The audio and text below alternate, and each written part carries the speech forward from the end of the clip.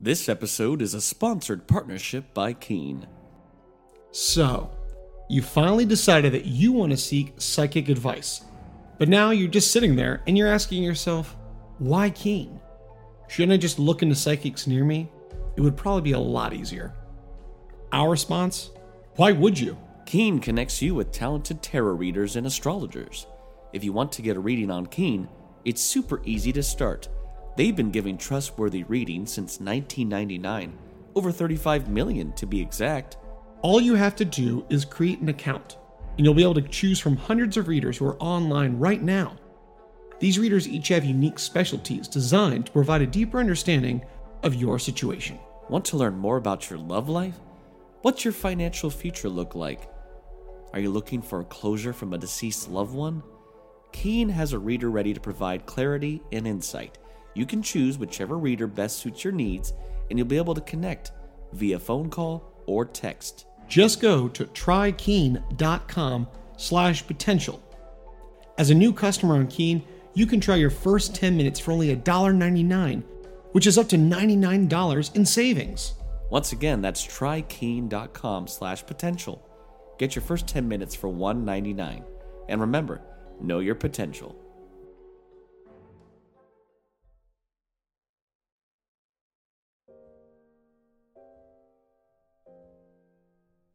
Hey, potential podcast listeners.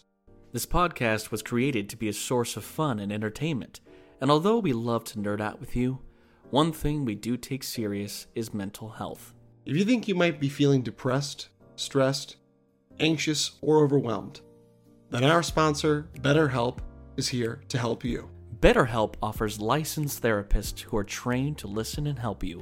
You can talk to your therapist in a private, safe, online environment at your convenience. There's a broad range of expertise with BetterHelp's 20,000 plus therapist network that gives you access to help that may not be available in your area. All you do is simply fill out a questionnaire to help assess your specific needs, and then you get matched with a therapist in just under 48 hours. After that, you can schedule secure video and phone sessions. Plus, you can exchange unlimited messages, and everything you share is completely confidential. Join the over 3 million people who have taken charge of their mental health with an experienced BetterHelp therapist. Our listeners will get 10% off their first month at betterhelp.com/potential. That's betterhelp.com/potential. Take charge of your mental health with BetterHelp. And remember, know your potential.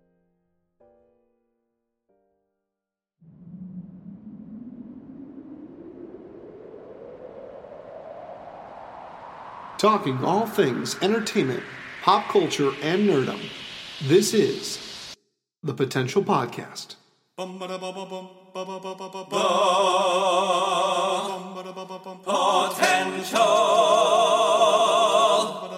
Podcast. Hello and welcome back to the Potential Podcast. I'm your host, Chris Dewar, and I'm joined by that masked man, Taylor Sokol. Oh, just kidding. You don't have a mask on. That was my face, actually. That was actually my real face. I'm sorry. You know, I thought you looked a little like Shatner there just for a second. So I thought, maybe it is. Chris, where's my mask? We are going to talk today about a fantastic set of movies based off a masked man who's killing everybody. Well, here we are, folks. It is our last week of October. And, you know, we did a fun vampire chat last week, but, you know, we had to think, okay, who is an iconic figure that comes around this Halloween time that is really popular? We have these icons now, these icons of horror. And one always has stood out to me just because there's so much to the lore that is like, who is this guy? Why is he doing what he's doing? And he's, you know, known by a few names, the Boogeyman, the Shape, but we know him as Michael Myers, not Mike Myers, the great comedian. No, Michael Myers. Yeah, I wonder if he gets a lot of flack for that growing up. But oh well. I wonder how much in his life he had to be like, no, I'm Mike Myers. He maybe went as Michael, and then he changed it to Mike just to mix it up. Yeah, he was like, you know what, my stage name will be known as. No one's calling Michael Myers Mike. That would have been really fun. Hey, Mike, don't do that. No, it's Michael. It's Michael. But today we're going to talk about the Halloween franchise. The franchise started by John Carpenter, the great director John Carpenter.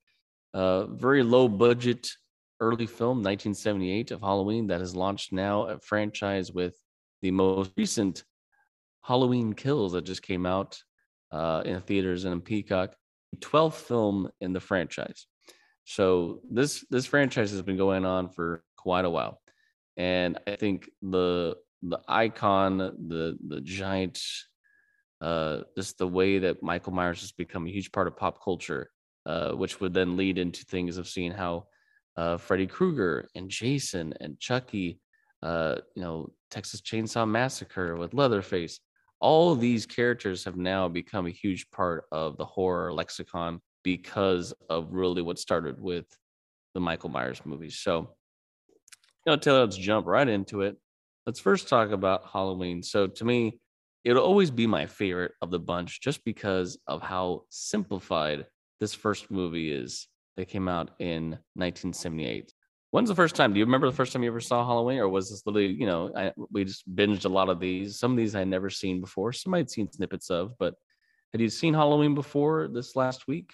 I remember seeing maybe not its entirety, but I remember it was on television, and I remember kind of like flipping through channels, and I would go back and forth. So having it in commercials and all kind of chopped up. It wasn't the full like horror experience, but I'd known about it, so I do remember that was like maybe my first foray, but it was probably much later into my late teens that I actually watched it. As many of the podcast listeners know, and I am not a horror aficionado. I think I've strayed. I've swam my way. I've avoided horror because I'm scary enough. No, but because I get nightmares. I was just very like that was like I don't like haunted houses. But so it was really great, as you said, that we actually went back, and I know you have seen quite a few of these. We'll talk about this, but it was really good to go back and watch it with a fresh set of eyes after delving into this. But I just remember what was so different about that compared to other horror movies. That yes, you're right, it's very low budget compared to what they have now, and the gore. And to have it made for TV was great because it's not a lot of blood and gore and stuff like that. It's a lot of it's implied. It's a lot of it's like after effect, like you see the body or something like that. So I think that was really cool. So it's a much more of the suspense and the terror and the dread. I think that's what that really embodied that first film. Oh yeah, the amount of you're kind of getting a lot of these like point of view shots from Michael through most of the film. Or at least that's kind of the view is we're kind of taking it as, is this him watching what's going on? Because a lot of these long shots just on the streets, and because of budgetary reasons, they didn't really have a lot of extras. So there's a lot of these scenes where they're just like in the neighborhood and there's no one around. So you're just like, is it him watching everything? It could be, he could be anywhere. Plus, then you add the music element of the amazing score by John Carpenter himself that constantly acts as like this other character. It's kind of like almost in a way similar to like Jaws. Yes. When we start hearing the dun, we know that the shark's coming. We get that same with Michael Myers. You start hearing that dun dun dun dun dun dun dun, dun and then the dun dun dun, and to know he's around the corner, he's watching. And just to think of that figure itself, like the premise is very simple. It's a simple premise. It's a mental patient that escapes and heads back to where he grew up and starts to murder people. Really, that's basic premise. There's no like connection. It's not like he doesn't have like a personal vendetta against Laurie Strode. He doesn't know who Laurie Strode is. That's the vibe we get in the first film. And we have Donald Pleasance, of course, playing Dr. Loomis. This fantastic actor coming in, which again, it's huge to have a horror. This started to become a mainstay, having these like really top-notch actors come in for these roles in horror movies. And for him too, as well, that this like kind of, I mean, he was always a stage actor and really prolific in the films, but this kind of like had a resurgence for his career, and then he would obviously, as we talk, become a mainstay for the character, and this actor Donald Pleasance was amazing. Yeah, he did a total of 5 movies as Dr. Loomis. Um, he did multiple of the sequels. So, but the idea of Michael Myers getting this like jumpsuit, and then the famous story that yes, they took a William Shatner Captain Kirk type mask, they painted it white, and they cut out the eye holes a little more, and the mask had hair already attached, and that was the infamous Michael Myers mask. I wonder, yeah, Shatner must have gotten a cut at some point, just because again, you're like, so you named him Michael Myers, so Mike Myers, and he's wearing a William Shatner mask, so just kind of a funny combo there. But the fact that this character doesn't talk, all we hear from this character is breathing. Very intense breathing. Never says a line in any movie. The only time we hear Michael ever talk is when he's a kid in a couple movies. But Michael doesn't talk. He's just this unstoppable force. He is this brute force that somehow takes everything and never dies. It's all the body language too, and that's what was so intense about that. Is it's a really, and actually it's really great to see a lot of these new age directors of horror. We've got Jordan Peele has talked about the character, and the embodiment is he has this weird, because he's almost a childlike innocence, but with this this animalistic need to kill. And you just see when he murders people, he like would have this head cock. He just kind of looks like, interesting, like he's looking at a painting, or it's like his horrific masterpiece. It's like, it's so creepy, but like, oh, he like almost has like this kind of a little bit of sadistic sense of humor. And you'll notice this in the films, that he always places the bodies in some way. It's not like they're just found. It's like the fall out of an attic, or they're like propped up, and they're wearing a mask. He likes to surprise people. Yeah. That's true. He does usually place the bodies. He doesn't just leave them after he kills them. Most of the time, there are some definitely. I think when he's on the run, he tends to leave a body, but somehow he always plans out in these houses, whether it's his creepy house, or if it's where Laurie lives, or whatever house. There's always some like hide the body in a way that they're gonna probably find it, and it's gonna be a scare moment. But yeah, there's just that a great reason that they literally in the script titled him. They wrote him as the Shape, so they didn't put Michael Myers. Like obviously people, especially Dr. Loomis, the most relate to Michael Myers. Oh, Michael Myers, but everyone in the movie calls him the Boogeyman, but he's known as the Shape. And it is the thing is like these icons of horror, we get so used to their physical look. Obviously different actors and different stuntmen have played them over the years, but we instantly recognize that look. And that's something that is a mainstay in all the films, even though the mask has changed several times, and we'll get to that later, not always for the best. But just creepy, that whole movie. And it is true, the gore is very low key, because at that time there wasn't a lot of films that were allowed to do as big a gore as it would get later in the films. And especially nowadays, they're go to Gore Town. And you want to talk about, it's funny you said about running, or he's on the run. Michael does not, I don't know, this is the great trope of horror movies, but it's so funny how people like running like ridiculously fast. Like some of these people are like track team, they probably were. And he just walks just a steady stride, and he always but it's like I'm in no hurry, because it's because he's instilling that fear and dread. And this goes to, we were talking about Jaws. There was a bit of inspiration for this, where he is very animalistic, and it's like he just goes through the water. It's like this is his playground. And oh man, it's so intense. You're like, he's right behind you. Oh no, he's there. Well, of course, the trope that a lot of people in these movies, as with any horror movie, make really dumb choices. Yes. And the dumb choices lead to their dumb death. But yeah, he just walks, which is like hilarious, because people, especially if they get injured or stuff, they always like, they're screaming. Like Laurie at one point like hurts her ankle, and she's like trying to run away, and she can't really run well. And I'm like, you got time, lady. He's at just brisk. He's not even jogging. Maybe that's why he's called the Shape. He's in good shape. He just walks all the time. Note to yourself, I hope you guys out there listening to this podcast are going for walks. Look at Taylor. Taylor's done a great job. Congrats to you, pal. Maybe by next year you'll be the Shape for Halloween, and everyone's gonna be like, dang, that guy's the Shape. I know. It's like, imagine if Michael Myers had an Apple Watch and we counted steps. And was like, gosh, how many steps? 30,000 steps. I was like, I gotta catch up. He has a steady breath, because his breath never gets above. Well, he does get a little when he's in the heat of killing someone. he does get a little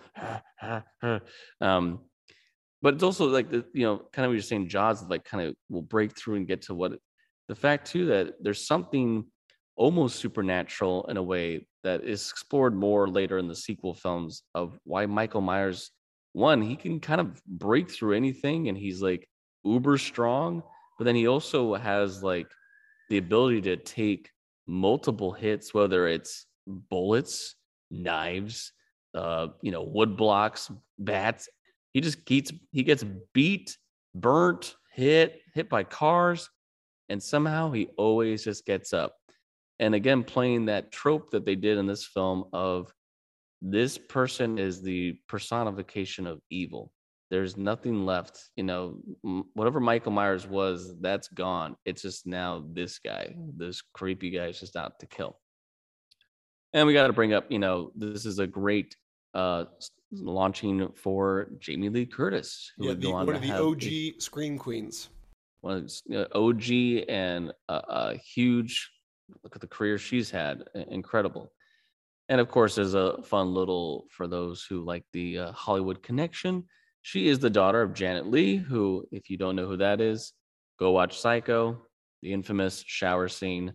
That is her mom. So again, kind of the legacy of seeing her mom and being one, Hitchcock being a huge person of horror, suspense, thrillers, to see the legacy continue, especially for this small, little, low budget film. I think Halloween was made for like $300,000 and it grossed roughly 70 million. So, just seeing how nowadays we have had some films that are like that, these low budget, like Paranormal Activity, of course, the Blair Witch Project, these small budget films that then go on and make big franchises. But this movie, like, there's something it's very simple yet creepy, especially that a lot of the earlier part of the movie when she keeps seeing him but is not sure if he's real or not. Yeah, and he walks around during the day, which is I think that was very different. We were not used to that. Yeah, where I think going back to watching these, I'm like, oh, he doesn't just kill under the cover of night. It's like it's broad daylight. Like how like there's no sometimes there's no method to the madness. It's like no, it doesn't matter all day, every day. And he always knows how to drive a car somehow. Yeah. Been a mental institute since he was 6. How did he learn? Well, yeah, that's there's the there's something that's a plot hole there. But anyway, I want to see the movie where Michael Myers has driving lessons with Dr. Loomis. I know. It's like, turn left, Michael. Okay, Michael, I'm going to turn left. Calm down. But the movie did well money-wise, and what happens when movies do well?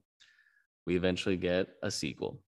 Now, the sequel was it was still written by John Carpenter and Deborah Hill, but John Carpenter did not direct Halloween 2. Rick Rosenthal did. And Halloween 2, as a somewhat similar to a lot of these sequels are going to happen, picks up immediately after the events of Halloween. It is literally that same night. And I actually do like this plot. I like the plot idea of Laurie, who's been, attacked, is now off to the hospital. And of course, the great ending of Halloween of Loomis has shot Michael Myers off the balcony. And then they look down, the body's gone. Exactly, yeah. Because the guy maybe he's wearing maybe under that trench, under the the jumpsuit clothes maybe he's got a bulletproof vest. Maybe no one ever checked that. Maybe no one ever knew that he was But we're like, oh, that was a great ending to that movie. You're like, oh crap, the boogeyman could be anywhere. He really is this creepy thing. So Halloween 2 picks up that, okay, now we're looking for Michael Myers. He's got to be somewhere in the neighborhood. Cops are after him. And Laurie is off to the hospital. And of course, where's Michael Myers going to try to go? To the hospital to find her, to kill her. And this was the twist, or somewhat of the twist, if you will, in this movie. We find out that the reason maybe Michael Myers was attacking her in the first place is Laurie is actually, she was adopted, and her actual parent, her actual family she's Michael's younger sister. And that was a twist, if you will. So you get this connection of, they're brother, sister. And for some reason he has this he killed his he killed his older sister at the beginning of that prologue of Halloween, and now he's off to find vengeance against her. The thing though with the second one is they definitely turned up the gore element. There's a couple deaths that are much more bloody, or just creepy. Especially like there's that one I always love these movies. It's like there's these side characters that you could tell, oh, they're gonna have sex. And there's this sleazy guy working at the hospital, and he's like trying to hook up with this one nurse, and they end up going to like the hot tub that's definitely like for like, therapy sessions, I'm assuming, like physical therapy. And there's like, it's after hours, we're getting in the hot tub. And then the guy goes off and he gets, killed.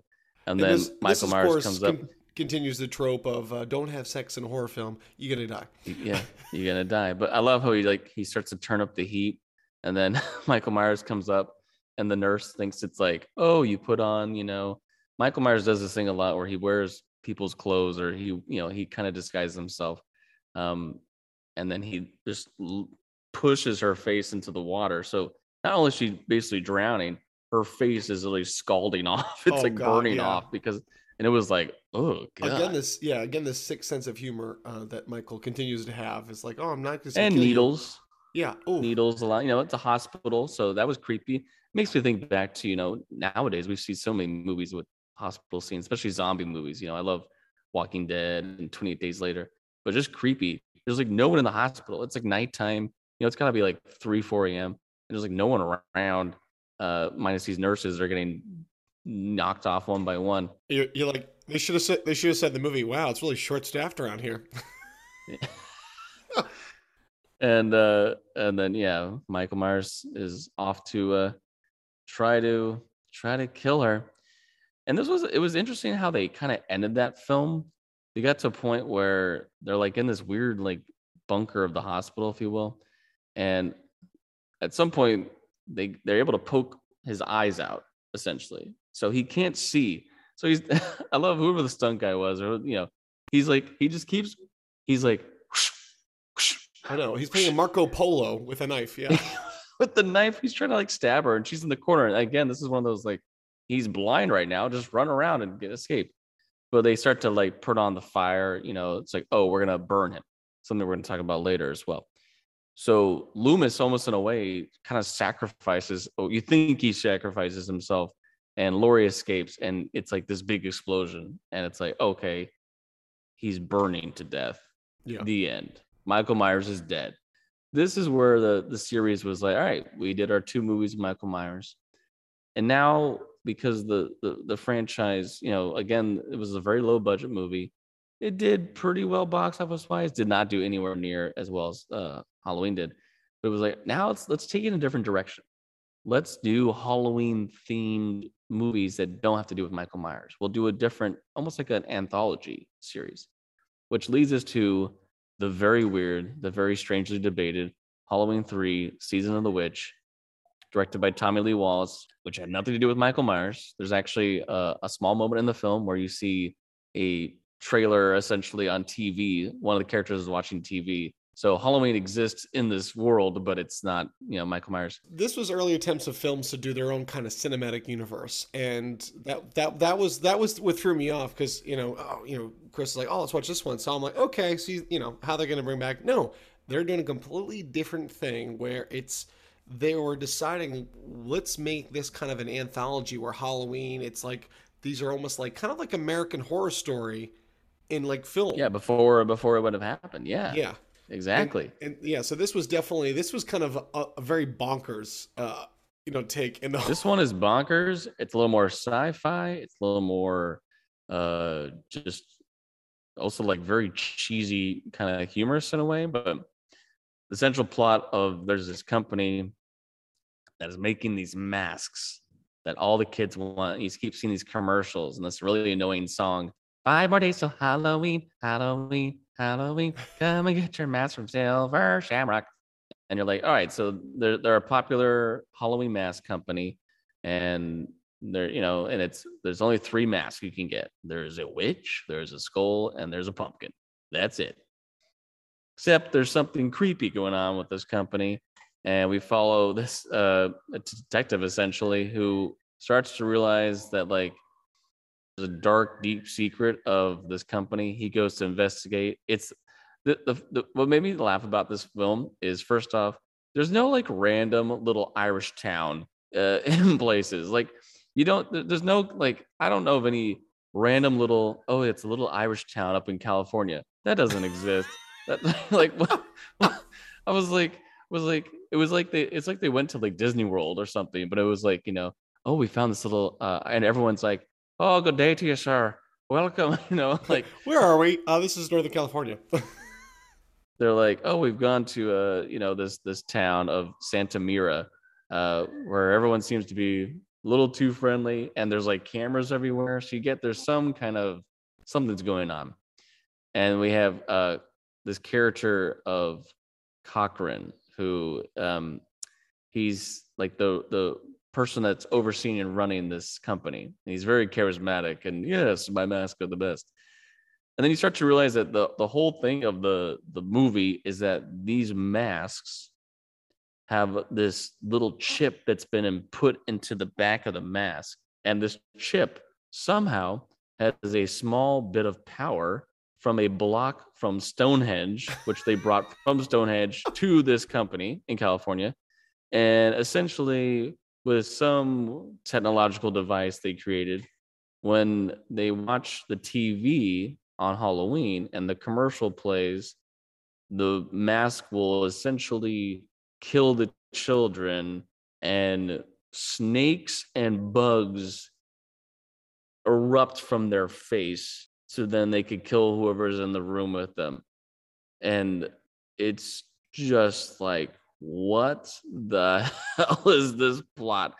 And there's like robots, right? There's all these robots. So like the guy, he's built all these kind of like androids that like run the town, and they go around, and if anyone ends out of line, they just kill them in very creepy ways. Like, a lot of the poke the eyes out, and then like, and one guy, I couldn't believe this. This is where I'm like, this is ridiculous.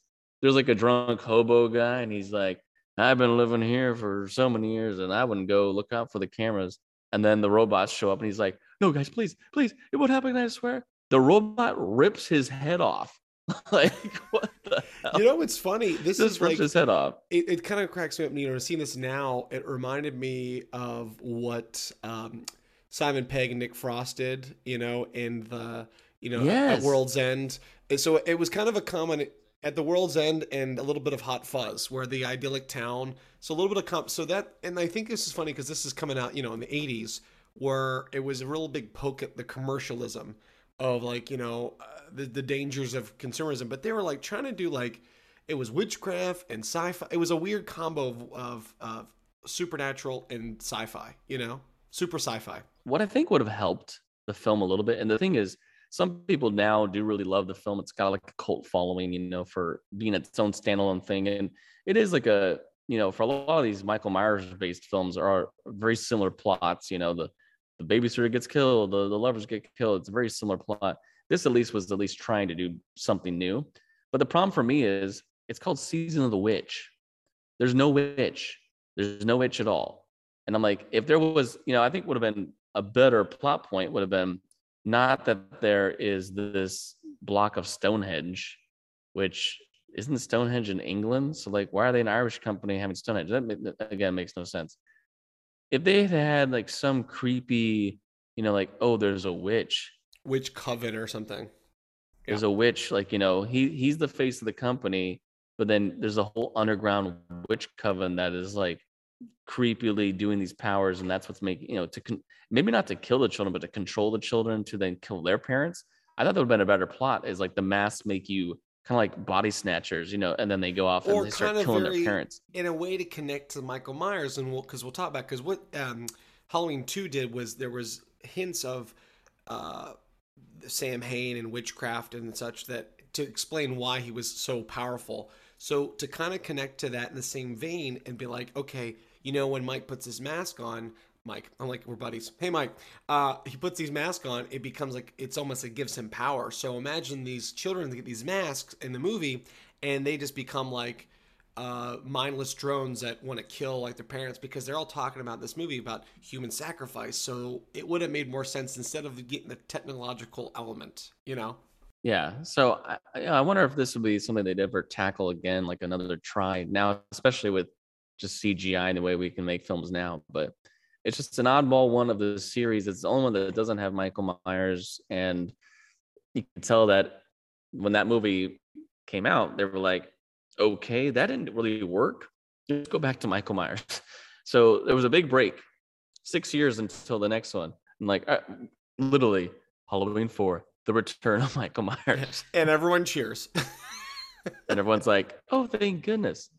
Now, this is interesting to go into really to look at the over arc of what 4, 5, 6 is.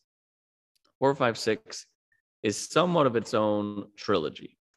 And we'll talk a little bit more about this, as we get into H2O and on, that there's like 3, 4 different timelines of Halloween based off what sequel you count, what retcons what. But Halloween 5 was considered a follow-up to Halloween 2. You mean Halloween 4? I mean, sorry, yeah, Halloween 4 is to Halloween 2. And the idea that no, Michael Myers did not die in that fire at the end of Halloween 2. He survived, and so did Loomis. Loomis has a little bit of this fire face thing going on. Yes, fire face. A little bit of scarge going on, but they call him Old Fireface. Old Fireface. But yeah, this came out in 1988. So at this point, I was just about 2 months old. It would have been 3 days before my 2 months. So I wasn't even thought of. You were not alive yet. You were not there yet. But we kind of continue the family, if you will, connection to Laurie Strode with another family member. So at this point, Jamie Lee was probably off doing many other things. Yeah, and like trading places and whatnot. So good for her. So they have it's kind of like, continuing like another part of her family, because of course we remember that if she was adopted, then the Strodes are also a family that could be attacked and all this kind of stuff. But this starts, there's somewhat of a trilogy of what is called the Thorn trilogy, because we have 4 and 5 are very much like they a lot of the same cast. They go kind of back to back with each other. And this is where we really start to get more of the slasher era of like ridiculous kills, like especially in 5, there's this whole sequence in a barn that seems to go on forever. And at some point, like Michael, of course, it's a couple having sex. Michael takes a giant pitchfork and like stabs the guy with the pitchfork. And then the girl's like, oh my gosh. And then takes a scythe. A scythe. Yeah. And kills her. Little Grim Reaper style. But I kind of liked the beginning of 4, like him kind of like escaping, and he has like they kind of put him in the morgue and they're like, oh, he's dead. No, he's not. And like going to, he always finds a car mechanic. I think it's because he likes car clothes. He likes that jumpsuit look. He's a real blue collar. He's a real blue collar kind of killer. He's a blue collar guy. Look, I'm just looking for a 9 to 5, guys. Come on.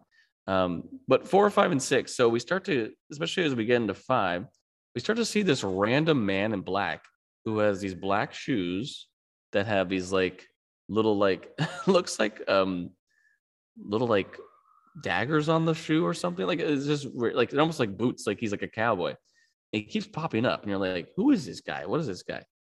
And even like the end of, I think it was the end of 4. There's this whole point where like they think they killed him, and he ends up escaping, and he ends up getting taken in by this nice homeless man. How nice. And of course the homeless man doesn't know who this man is. He thinks he's a guy with a mask.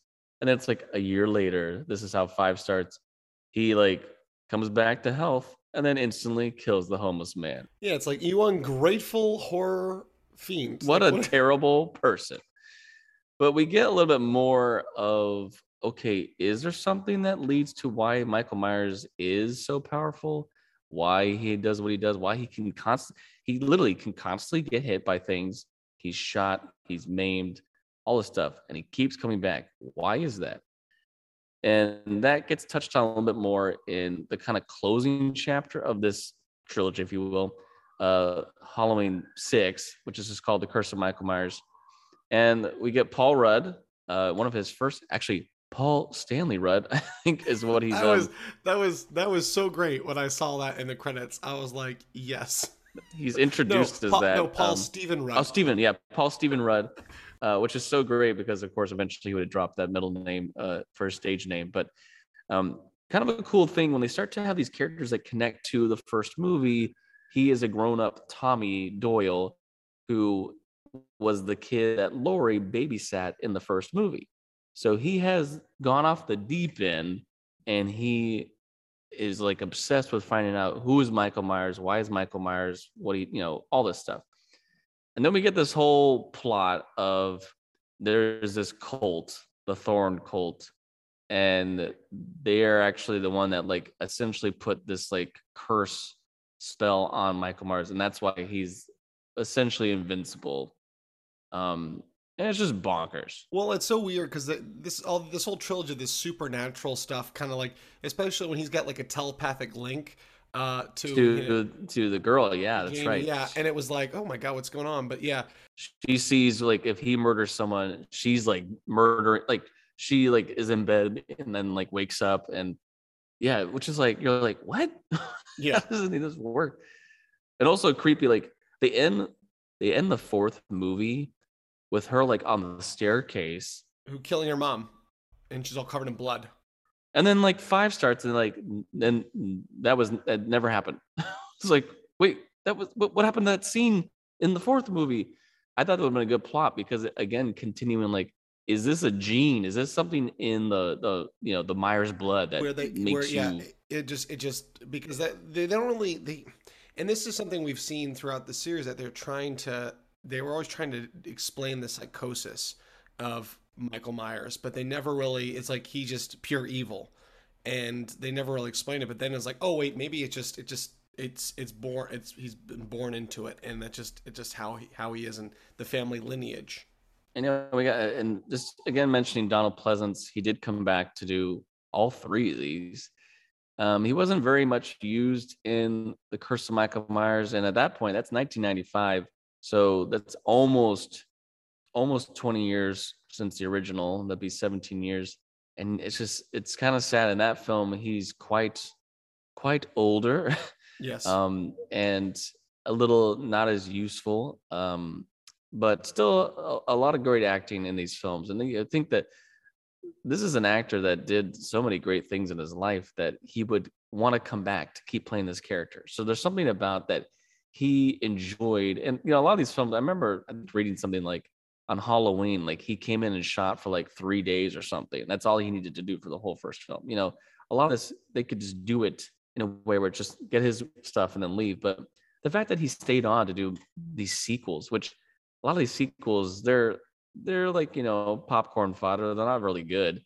But that he kept wanting to do that role, that there's something about that character that he really enjoyed. And he's kind of the overarching heart of that story until we get Jamie Lee back with the next sequel follow-up. Yeah, just interesting. The whole like it's a cult, and this whole like there's a baby and they're trying to get the baby so that they can like make a new Michael Myers. It's just like, and also as I was going to mention earlier, from 4 through 6 and even in H2O, it's just a really bad mask.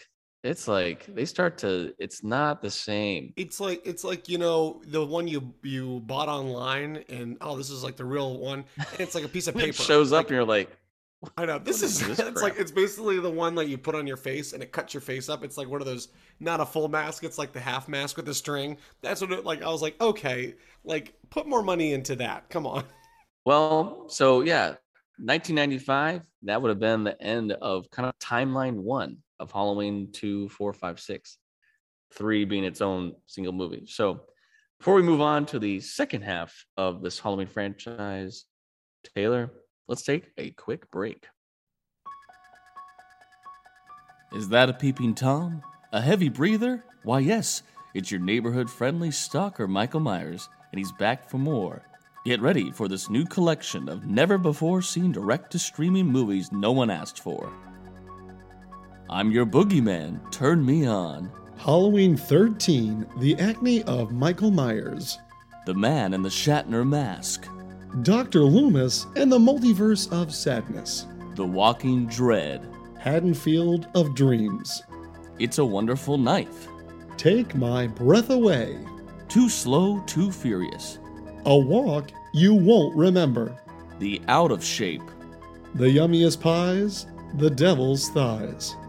and Halloween 65, No Time to Retire.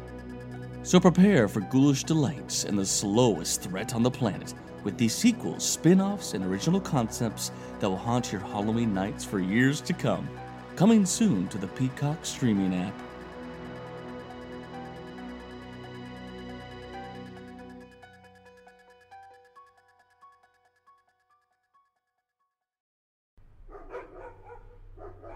All right, Loomis, tell me more about this Michael Myers.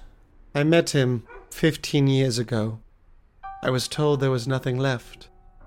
No reason, no conscience, no understanding in even the most rudimentary sense of life or death, or good or evil, right or wrong.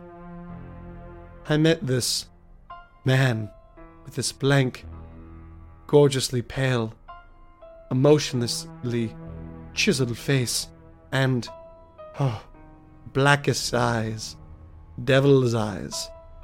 Eyes you could really lose yourself in. You'd want staring at you during a breakfast with pancakes, or long walks on the beach, and that mask. Just so perfect. With dimples you just want to squeeze. Say what? Nothing. Oh, never mind. Anyway, I spent 8 years trying to reach him. He never seemed to notice me. Just staring out at that window. Just staring.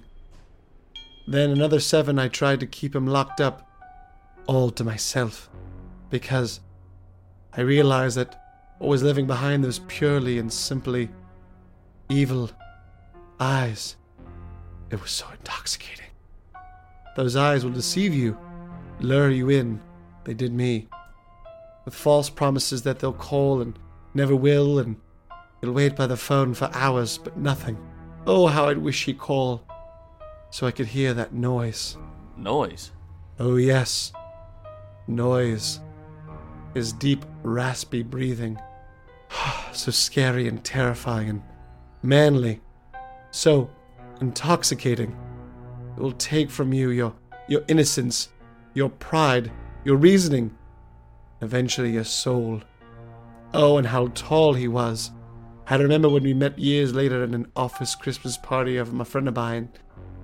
We had so many shots, keg stands, and eggnog. The room was spinning, but those eyes, I'd never forget. These eyes do not see what you and I see. Behind those eyes, one only finds blackness. These are the eyes of a psychopath. My psychopath. You're kind of in love with this nutball, aren't you?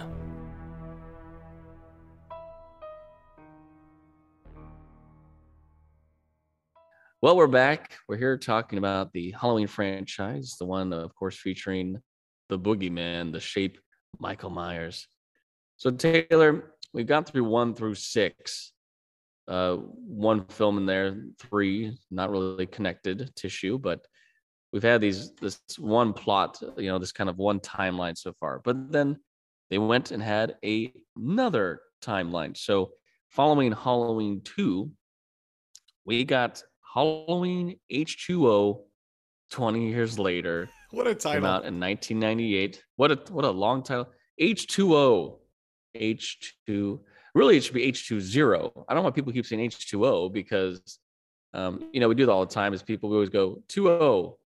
No, it's 2-0. It's 20 years. But this was exciting because this meant the return of our original star, Jamie Lee Curtis. Yes. Having to face her brother once again.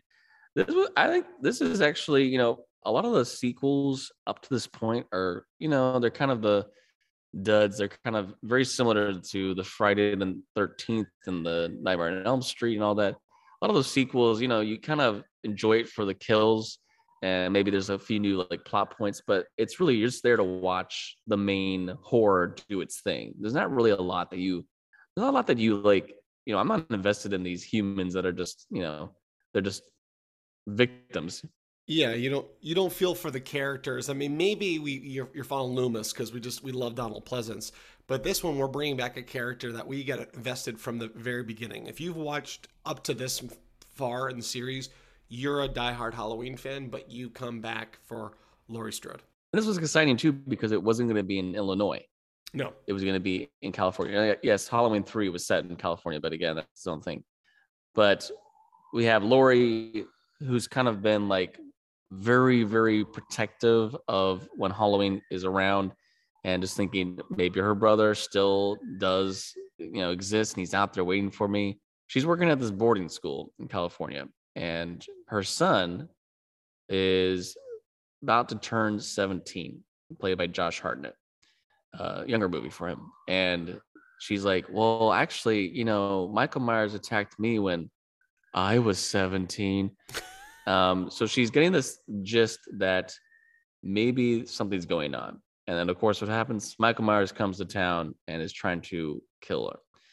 This actually, I think it's a fun movie. It has some good scares in here. It has a lot of jump scares it's nothing to do with Michael Myers, which we start to get a lot of that in the 90s and on, of like, and it's not, it's just like, it's her boyfriend keeps popping up. I know. It's like, dude, we need to get you a bell or something? Like, I actually thought for a second, first time seeing this, it would have been a fun plot if actually there is no Michael Myers, but her boyfriend is doing that on purpose, and then you find out that he's pretending to be Michael Myers. Because like there's like 2 times where he runs into her and she's like, oh, and he's like, she thinks she's seen Michael Myers, but then he like pops out and he's like, oh, I'm so sorry. That would have been kind of a creepy plot where he's messing with her and he's the killer. Well, it's funny you say that. In again, a lot of these horror movies, and we'll talk about this probably later in the podcast series, but think about show Scream. There's these subplots where the killer has changed over time. It was The Mask, where it would have been interesting to see that this is just a mask, but this film would see a lot of this where there's a little bit of mistaken identity, which is like hey, you got to take off that mask just to make sure. Which this film ends that way, or at least we don't know it ends this way, but that's what we get into the next film. But I think there's some good scares in here. We have a young Michelle Williams. Mm-hmm. You got LL Cool J. Yeah, there's just some interesting, people in here, which I don't think. I mean, you have young Joseph Gordon-Levitt for just the brief bit in the beginning. It's one of the little hockey punks. That's right. LL, yeah, that's right. And man, just I love how like the lady comes back in the house and he's got like the hockey, the skate right lodged in his skate head. like is like in his face, and that's like you don't see him get killed. And we even have, which is kind of exciting, Janet Leigh herself is in the movie briefly. So that's Jamie Lee Curtis's mom, original Scream Queen. But the movie, it has a lot of creepy things, and again, I like that it's not set in Haddonfield. It's not set in Illinois. There's something about the boarding school, like we've all kind of had that thought of like, what if I was locked in a school and there was a killer on the loose? Like, where would I go? Where would I hide? Very creepy to think about that. And the movie does get to a point where you could tell Jamie Lee Curtis, she's this nervous Nellie. She's like very, oh my gosh, he's coming back for me. But then she starts to go balls to the wall. All right, well, now I'm going to kill this guy. And it leads to an incredible ending. The ending of this movie, at least makes up for the whole thing if you're not a fan of it or not. They end up driving down this huge like terrain on the freeway or on the road down this hill. And they do this ridiculous, it's so stupid because I'm like, why don't you just like go into a tree then? She like basically is like, we're going to do this, Michael. And she throws the van like off a hill. Yeah. And they, it like tumbles like multiple times and it keeps like, bouncing around. I'm like, this point, you both should be dead. But eventually Michael gets pinned against this tree, the truck. And he's like the classic reaching out, like, let me reaching out like, sister. And then Jamie Lee Curtis is like, and she takes an axe and she chops his head off. I was like, that is how you take him out. And with that cool, like, that noise effect whenever he kills someone. And you're like, holy crap. The movie did really well, made 75 million on a 17 million budget. So what does that mean, Taylor? That means it's another sequel, exactly. So we would get Halloween Resurrection. Oh boy. Oh boy. Halloween Resurrection came out in 2002. Rick Rosenthal came back to direct, who directed Halloween 2. And this movie, to me, for what we're used to now, I think this movie is like a telltale sign of what's to come with like us being obsessed with wanting to film everything, especially with reality TV. It was meta before it was meta. It was just it was a really good precursor to our obsession with serial killers and documentaries and that kind of behind the scenes of why things happen. And what a cast for this one too. Looking back and watching this. Yeah, a lot of big names, especially that would kind of in that era play a lot of the teen movies and all that stuff. But before we get to that cast, this opening sequence, this is they do Jamie Lee Curtis dirty. Yes, I was so mad about this.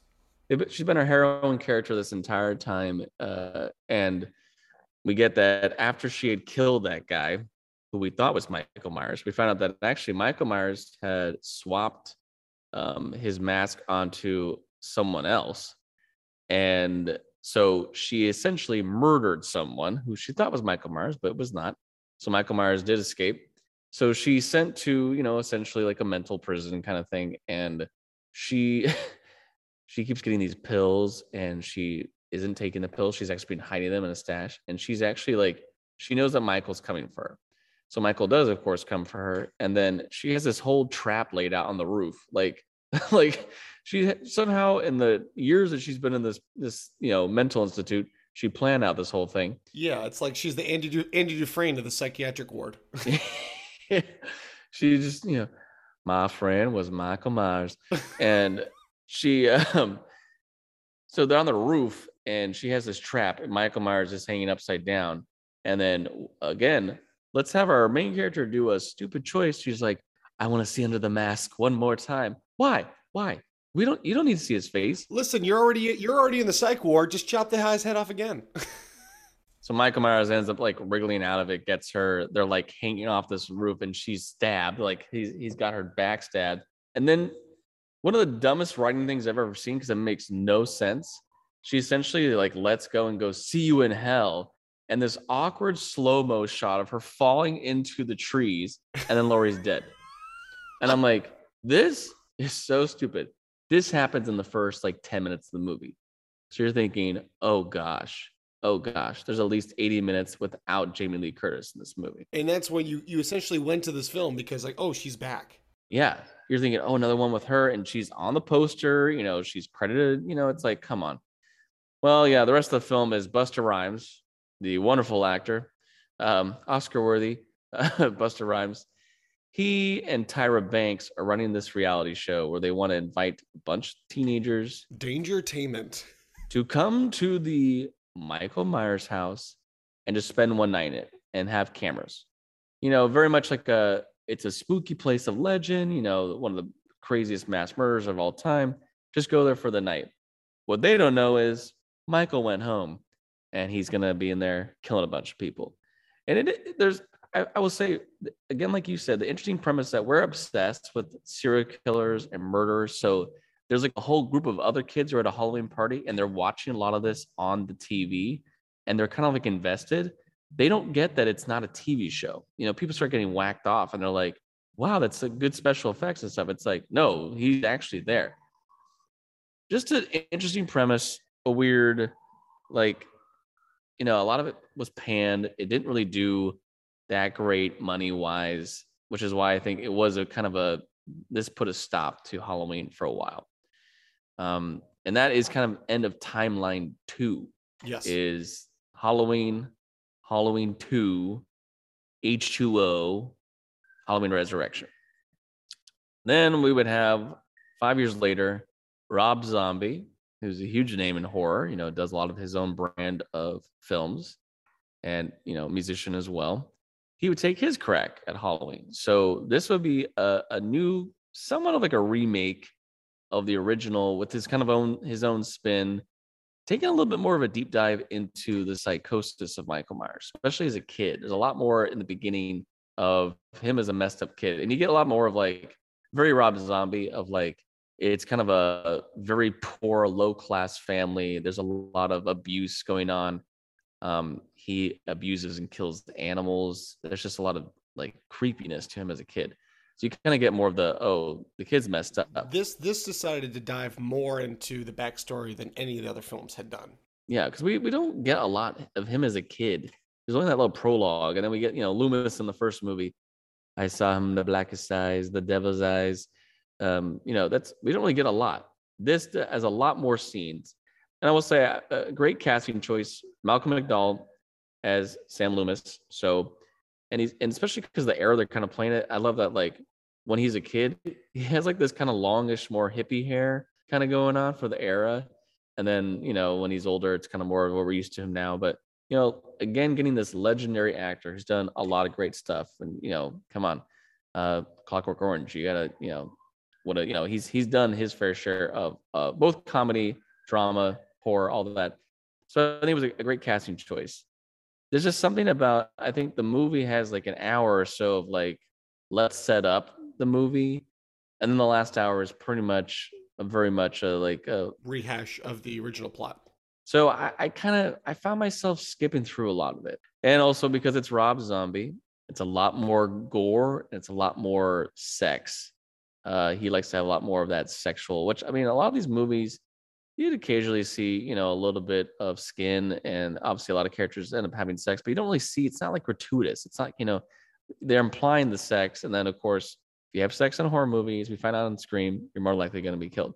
There's just a lot more, there's a rape at one point. It's just like, it's creepy. But the guy that they have playing Michael Myers, Tyler Mane, who would play roles like Sabretooth in X-Men, which is pretty crazy. This guy is huge. Oh, so gosh. Like I will say, he just has this presence as Michael Myers as very brute force, like it's huge. Now Halloween 2, you and I, Taylor, we both kind of got to a point where we're like, you know what, we're just gonna get on to the new movies. But I know Halloween 2 kind of goes off on its own. It's again one of those love it or hate it, but it plays more into this weird psychosis, goes into the psychology of Michael Myers, and like maybe like he's seen visions of his mom, and he has this whole like, again, as you said earlier, Taylor, the idea that Michael Myers is like this kid who like he's a full grown man with the mentality of a child. He's not, he's smart in some ways in terms of how he always finds people and kills them, but he doesn't have the intellect as an adult, which is why he has these like brute decisions to kill people. We don't really know all that. So I ended up seeing the second Rob Zombie film. I watched maybe a couple minutes of it, and I was like, but there's a couple good kills in there, I will say, of what I saw. But those movies, again, their own kind of timeline, their own thing. I think Rob Zombie was planning to do a third one, but Halloween 2 came out. It wasn't received very well. So the franchise took a stop. That was 2009. And, although other films that had gotten some remakes and sequels, we had seen a huge boom in new horror. New directors coming in, getting stuff like, Get Out, A Quiet Place. We're getting, Mike Flanagan coming in. We're getting new horror, but people love the old stuff. They want to see new versions of the old stuff. They want to go back to their classic icons. I mean, now we have a Chucky TV series.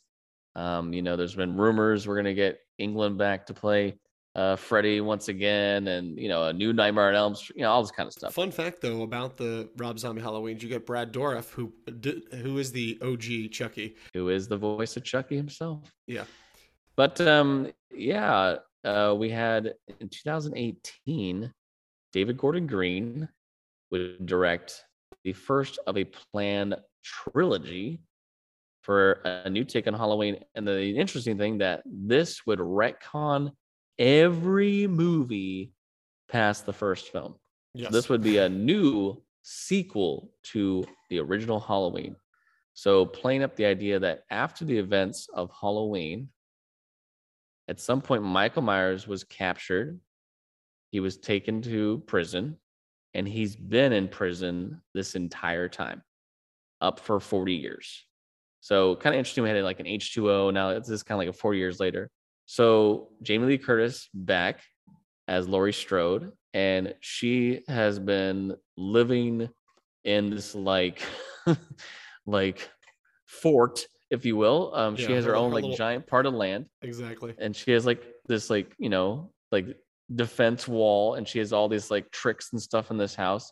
And she's been planning ever since, and even training her own family to one day Michael Myers will come back for me, and we need to be ready. She's like the Sarah Connor of this, he'll be back. And then we have these two characters that essentially ripped off, what we do. We should get some money for that. Exactly. We have these like podcasters. We have these investigators that are running this like podcast, and they want to know more about Michael Myers. So they actually somehow they get to go to like the prison and kind of meet him, and they found like the mask from like the police where they would give him the mask. We have this new creepy doctor who he's like, I was Dr. Loomis's student.